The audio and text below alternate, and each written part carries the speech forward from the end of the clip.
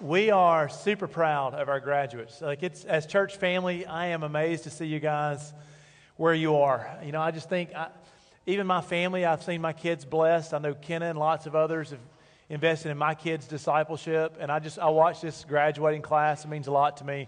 Super proud of where you are. Mike, I learned something today.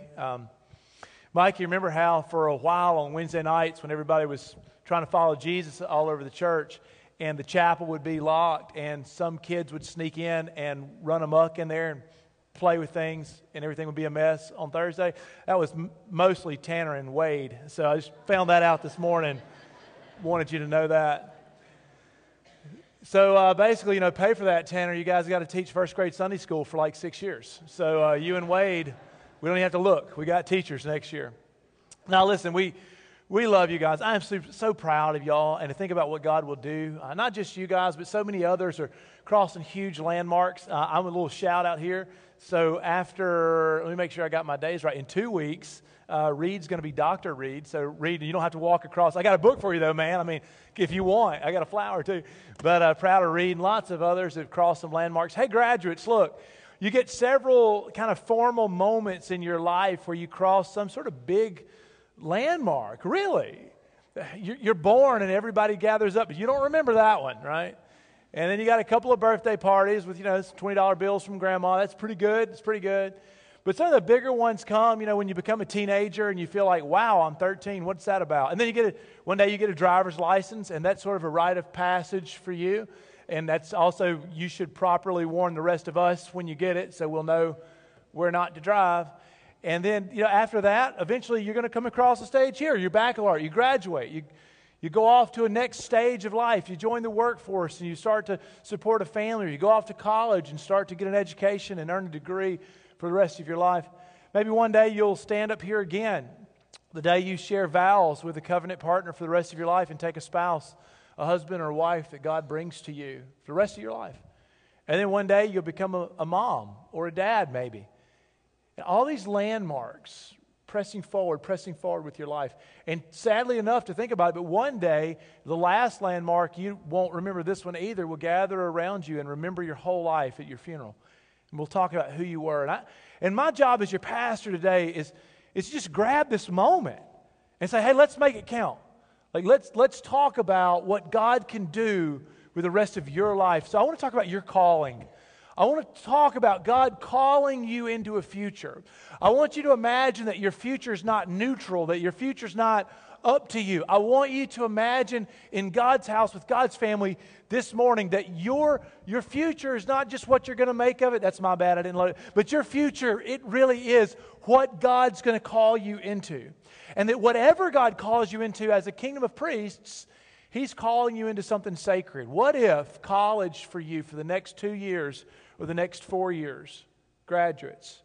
What if college is not about baseball and football? And what if it's not about weightlifting and girls? What if it's not about guys and grades and classes?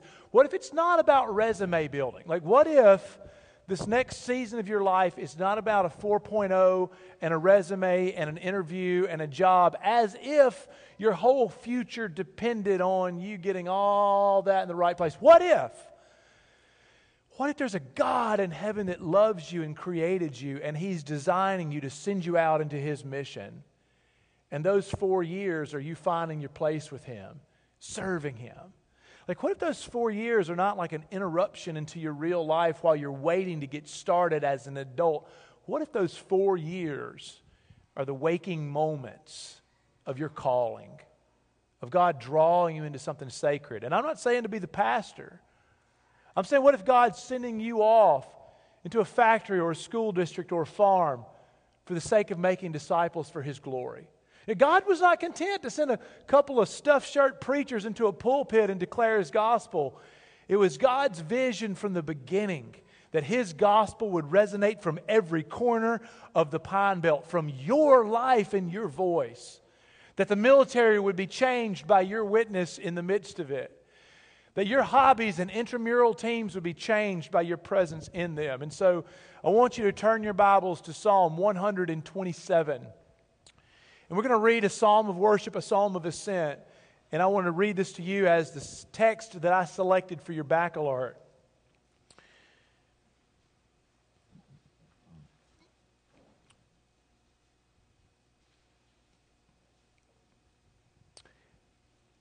You're going to read a psalm about building a house, and I want you to recognize that building the house in the psalm is a powerful metaphor for building your life. It's not building your house as in the bricks and the wood, the sawdust and sheetrock. That's not what the psalmist means. Much more powerfully than that, he means building your house as in building your life, your household, and all those who will be blessed by you and your ministry. What we're reading about today is streaming not just of you ever being under a shingled roof, but of all the people who will be changed by what God does through you. So you are, every one of us, not just our graduates, every one of us, we are building our house today. So Linz and I really are about to start building a house. We're super excited about that. In fact, we laid water pipe the other day. I got my first blisters to prove it. Just so happens that the blisters you earn from joining water pipe are exactly the right spot for the blisters that you'll need for shaking every hand in the church. Perfect. So, I loved every one of you today as I thought, ouch, but it's worth it. I love you. We really are building a house. We're super excited. But you're building a house too. Your house is not PVC pipe and 2x4s. The house that you're building is your choices, your decisions, the people you bring in, the habits that you bring in or say yes or say no to. It's the moments you spend seeking God early in the morning. Imagine the household that we're building today in Psalm 127 is every bit of your life. And so let me give you a challenge as we read Psalm 127. I challenge you to accept your calling and follow God into this sacred adventure of building the rest of your life. Let's read. Unless the Lord builds the house, the builders labor in vain. Unless the Lord watches over the city, the guards stand watch in vain. In vain you rise early and stay up late, toiling for food to eat, for He grants sleep to those He loves. Children are a heritage from the Lord, offspring a reward from Him. Like arrows in the hands of a warrior are children born in one's youth. Blessed is the man whose quiver is full of them. They will not be put to shame when they contend with their opponents in court. Most of your translations say when they contend with their opponents in the city gates. I like that better. We'll come back around to it in a bit. I want to pray as a church family. And as I pray, I want you to begin contemplating, will you accept the calling that God is issuing you today? As you build your house brick by brick, as you build your life choice by choice, moment by moment, will you accept the calling that God is issuing for you? Would you decide that the rest of this will be the Lord's house? Let's pray. Father, I ask your Spirit's blessing on our church family gathered, on proud family members, Lord, on graduates that we delight in and love, but on all of us, Lord, as we sit beneath your scripture this morning, Father, we wait for your Spirit, for Him to give us power and conviction to show us, Lord, what you desire of us. Father, if we're far from you and lost in our sin, I pray that you bring us to salvation today, that your Spirit would touch us as no human hand and no words from a preacher's mouth ever could. God, I pray you rescue each one of us from a life lived in distance from you. I pray, God, that you'd put us on the path that you have for us. And we ask for this in Jesus' name. Amen. Psalm 127, verse 1 says that if the Lord's not building the house, then the laborers labor in vain who build it. That's a powerful idea. Can you imagine for a moment what it would be to see the difference in a blessed work, that is a work that God was urging along, that God's Spirit was moving in, that God was pushing forward, as compared to an unblessed work. In Shuglock, we would have called that a snake bit work, right?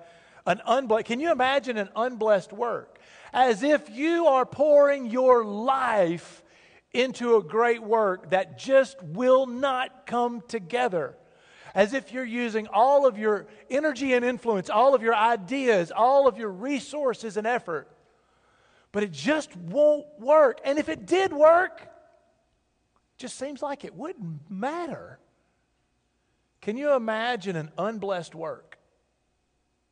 Can you imagine spending the rest of your future fighting against the work that God wanted to do in you? Can you imagine, for the sake of today's sermon, building your life, building your house without God's help and not according to His design or plans? Can you imagine spending the rest of your years in an unblessed work? This psalmist would speak to the worshipers going to ascend the stairs of the temple in Jerusalem for worship, and he would remind them, unless the Lord builds your house, you labor in vain who build it. And every one of them knew that we weren't just talking about sanctuaries or households, but we were talking about our households and our lives. And if we want it to count, if we want it to matter, if we want it to be what God designs it to be, then we want to be engaged in a blessed work, not an unblessed work. We want to do what God wants. But here's the way that we approach it. And it's wrong. We imagine that we're in charge of our lives and that we have the freedom to launch out into our lives and then look at God and say, God, this is what I'm going to do. Will you bless it? God, this is my design. These are my dreams for me. This is my kingdom I'm building. Now come on and bless it. I went to church. Come on and bless it. And there's nowhere in the Bible where God says that He is our backup. He's not our co-pilot. Like He's in charge. He's the boss or He's nothing. God is really good at being God, but He refuses to be anything less than that. So the way it really should work, probably, is for all of us to look at the Lord and say, God, here's my life. What do you want it to look like? God, who do you want me to marry? Where do you want me to go to college? Mississippi State. Yes, Lord. Who do you want me to marry? What do you want me to do for a job, for a career?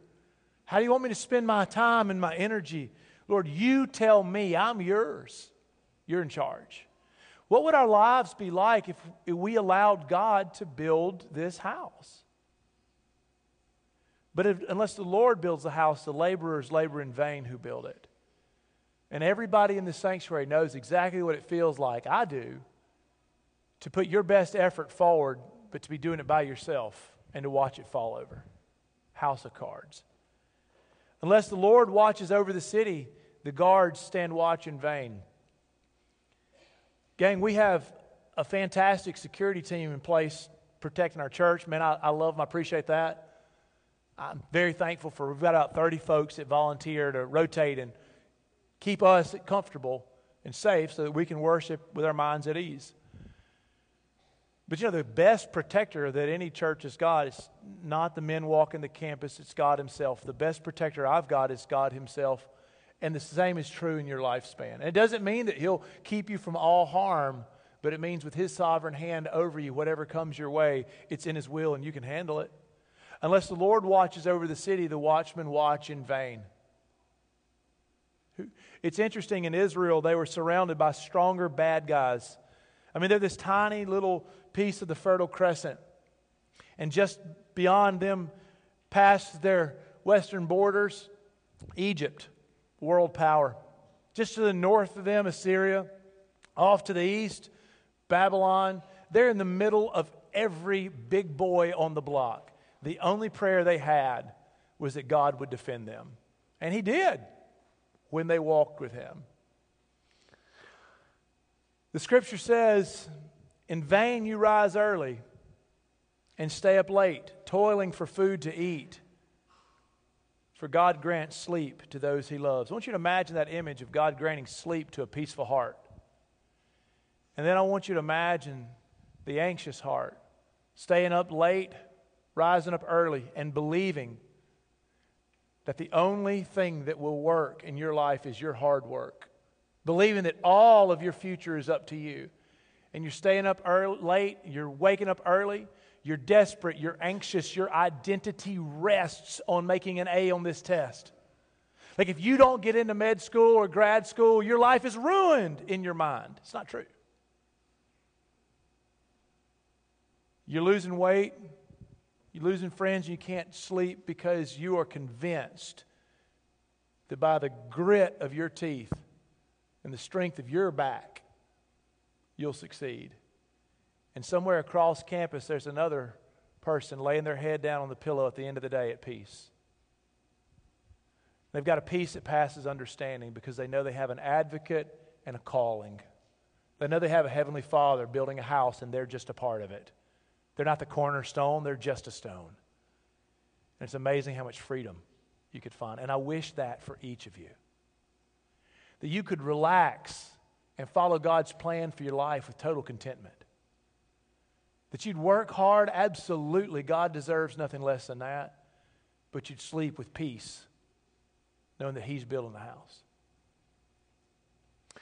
As for the household, the psalmist begins to speak of the children in this man's household. He says this. He said, children are a heritage from the Lord. And then he uses an interesting metaphor. He says, the children born in a man's youth are like arrows in a warrior's quiver. I thought that was kind of cool. So John Laut loaned me his quiver. Becky, that's a nice quiver. I don't know if you made that for John or if John made that himself, but John Laut's quiver. Thank you, John Laut, for loaning this. Kenna, I know that you shoot archery, going to William Carey to shoot archery. Probably a lot of the rest of you do. Not unfamiliar to you. But the Scripture says that children are a heritage from the Lord, offspring a reward from Him. Like arrows in the hands of a warrior are children born in one's youth. And we're going, tell me what that means. Basically, here's what it meant. In first century Israel, like the household was what you had. And your family were your defenders. And if a man had a large number of children when he was young, then when he got old and was too weak to protect his property or guard his wife or his descendants, there was a yard full of kids with the strength to defend their family. And that's a good thing. That's a good thing. It's a good thing. And it says here in the end, it says that blessed is the man whose quiver is full of them. They won't be put to shame when they contend with their opponents in, and I told you I prefer the gates. In the city gates is where they held their informal court. And the city gates are where matters or disputes were settled. And basically what the psalmist is saying is if you've got an unjust enemy, a person who doesn't know truth and justice, and they contend with you in the city gates, and justice makes its way out the back door, and somebody rises up to get ugly, but you've got a yard full of healthy, young, strong boys and girls, they're going to defend your family. You'll be fine. Well, what does that mean for us? It's a powerful picture of the Lord building a house. And then I want you to think about this image of the Lord granting children that are like arrows in a quiver. And people who have given themselves to love the Scriptures have read that for years and have contemplated what it would mean that God calls children arrows. And it's not just because they're a pain. It's more than that. Kids, we love you. I think the reason that God chose the metaphor that in building our house, our children are like arrows. An arrow is no good if it stays, right? An arrow doesn't stay in a quiver. And as much as we love our kids and want to keep them close, that's not their calling or their purpose. Like an arrow, if it's going to be of any use, it's put on a target. It's pointed downrange in the right direction with clear focus. And then at the hands of somebody who understands, who's wise, skilled, it is released. It's launched. And its mission is simple. Find a target. And I want you to understand that in a sense of God building your house, you are called, and like arrows, you're launched out.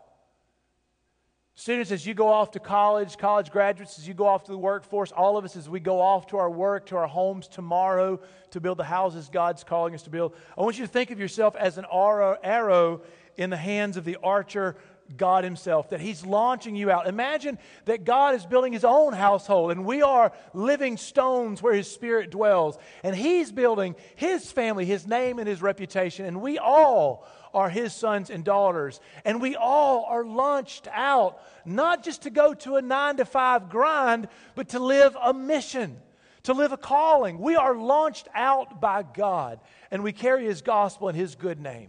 And this is not just for the baccalaureate graduates. This is not just for their families. This is for all of us.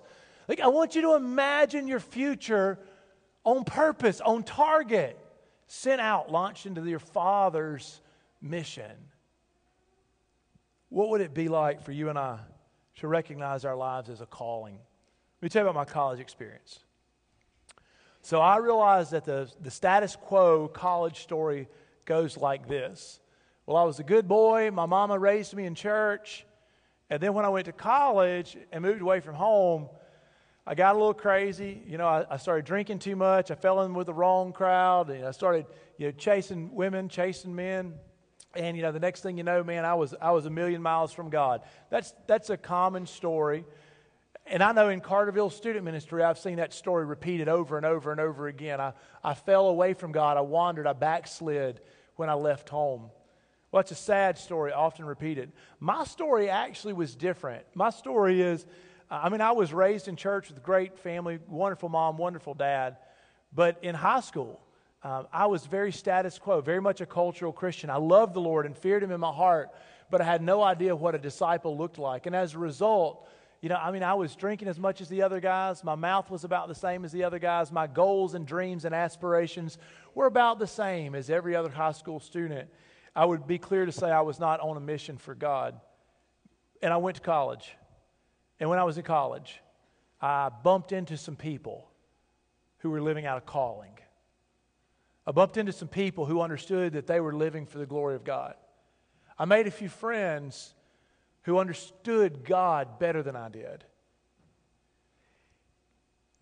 Just by being with them, talking with them, studying Scripture with them, living life with them, worshiping with them, I began to be discipled, and I realized what following Christ was. In my freshman year of college at Scuba Tech, in the same month, I decided to give up drinking and start teaching Sunday school. So there you go. And I found out that God had a calling for me too. And I love it. And a calling from God, it's not just for preachers. Like, what I want everybody to understand is that when God called His church, He called a kingdom of priests. The analogy that we used last Sunday night in our Sunday night church was this. I said, look, tomorrow morning I'm going to wake up and I'm going to take a shower. And I'm going to lace up my shoes. And I'm going to come to church for work. This is where I work. I know some of you are thinking, we didn't think you really did work. I've got an arrow. I work twice a week, every Sunday, every Wednesday. So tomorrow I'm going to, that's a joke. Ask my wife. So tomorrow I'm going to lace up my shoes and I'm going to come to work. And I come to church. This is where I work. I'm coming here to serve the Lord. I'll probably walk in with a halo and my harp, and I'm ready to go to work for the Lord. And you're going to lace up your shoes, your work boots, slide on your flip-flops, lace up your tennis shoes, whatever you're wearing tomorrow. And you're going to head off to the plant or to the school or to the construction site, to the bank, to the business, to Uncle Sam. And you're showing up, listen to me very carefully, for exactly the same purpose, to serve the Lord for a full day. You're walking off into your calling, a sacred calling, where you represent the gospel and the love of God, where you're taking the Holy Spirit to the front edge of the Pine Belt to see people that won't see me, that aren't going to talk to me in a day. You're representing God in the highways and the hedges every bit as well as I am throughout a week. Your calling as sacred as mine. So if God leads you to be an accountant, well then be an accountant for the glory of God and transform the lives of people in college and all through your career. Be on mission. Be like an arrow with a target. Say yes to your calling. What if you said yes to your calling? How about this for a change of pace?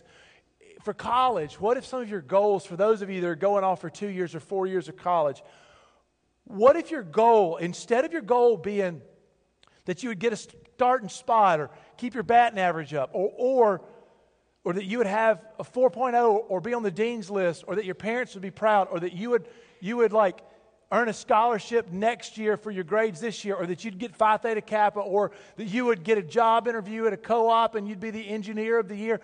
What if your job, and I want you to be the best at whatever God calls you to, all right? But what if your goal for the next 2 to 4 years was not what you accomplished on a transcript? But what if your goal was to see somebody baptized your freshman year because of your witness? How many of us, we spent 4 years surrounded by people from all over the state or all over the world, and we were oblivious to the opportunity we had to see somebody won to Christ? during the most high context relationships you're ever going to enjoy.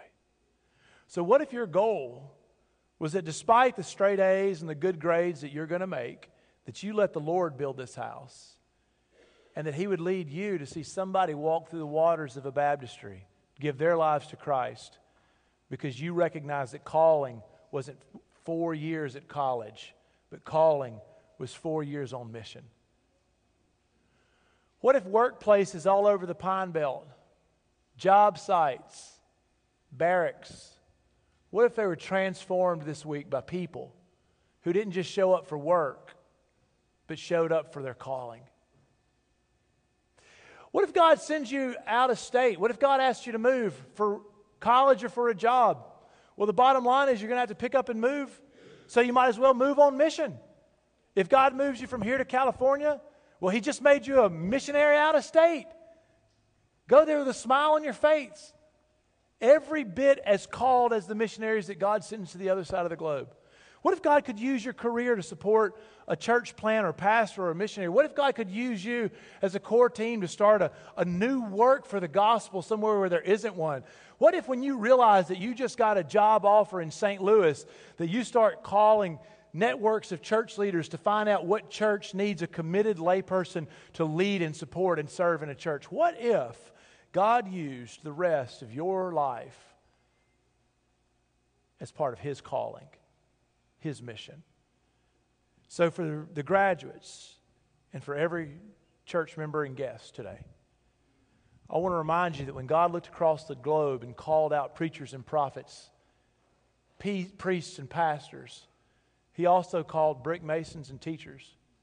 He called artisans and painters and musicians. He called professors, teachers, and coaches. He called you. And the rest of your life is a sacred calling. And that has nothing to do with a specific vocation. It has everything to do with you being in the vocation God sent you to so that you could be the light of the world. And I just want us to be that.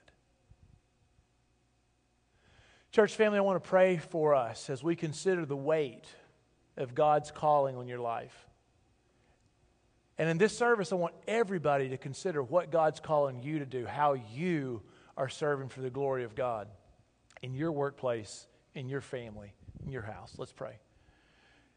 Father, we ask you to build a house that you are proud of.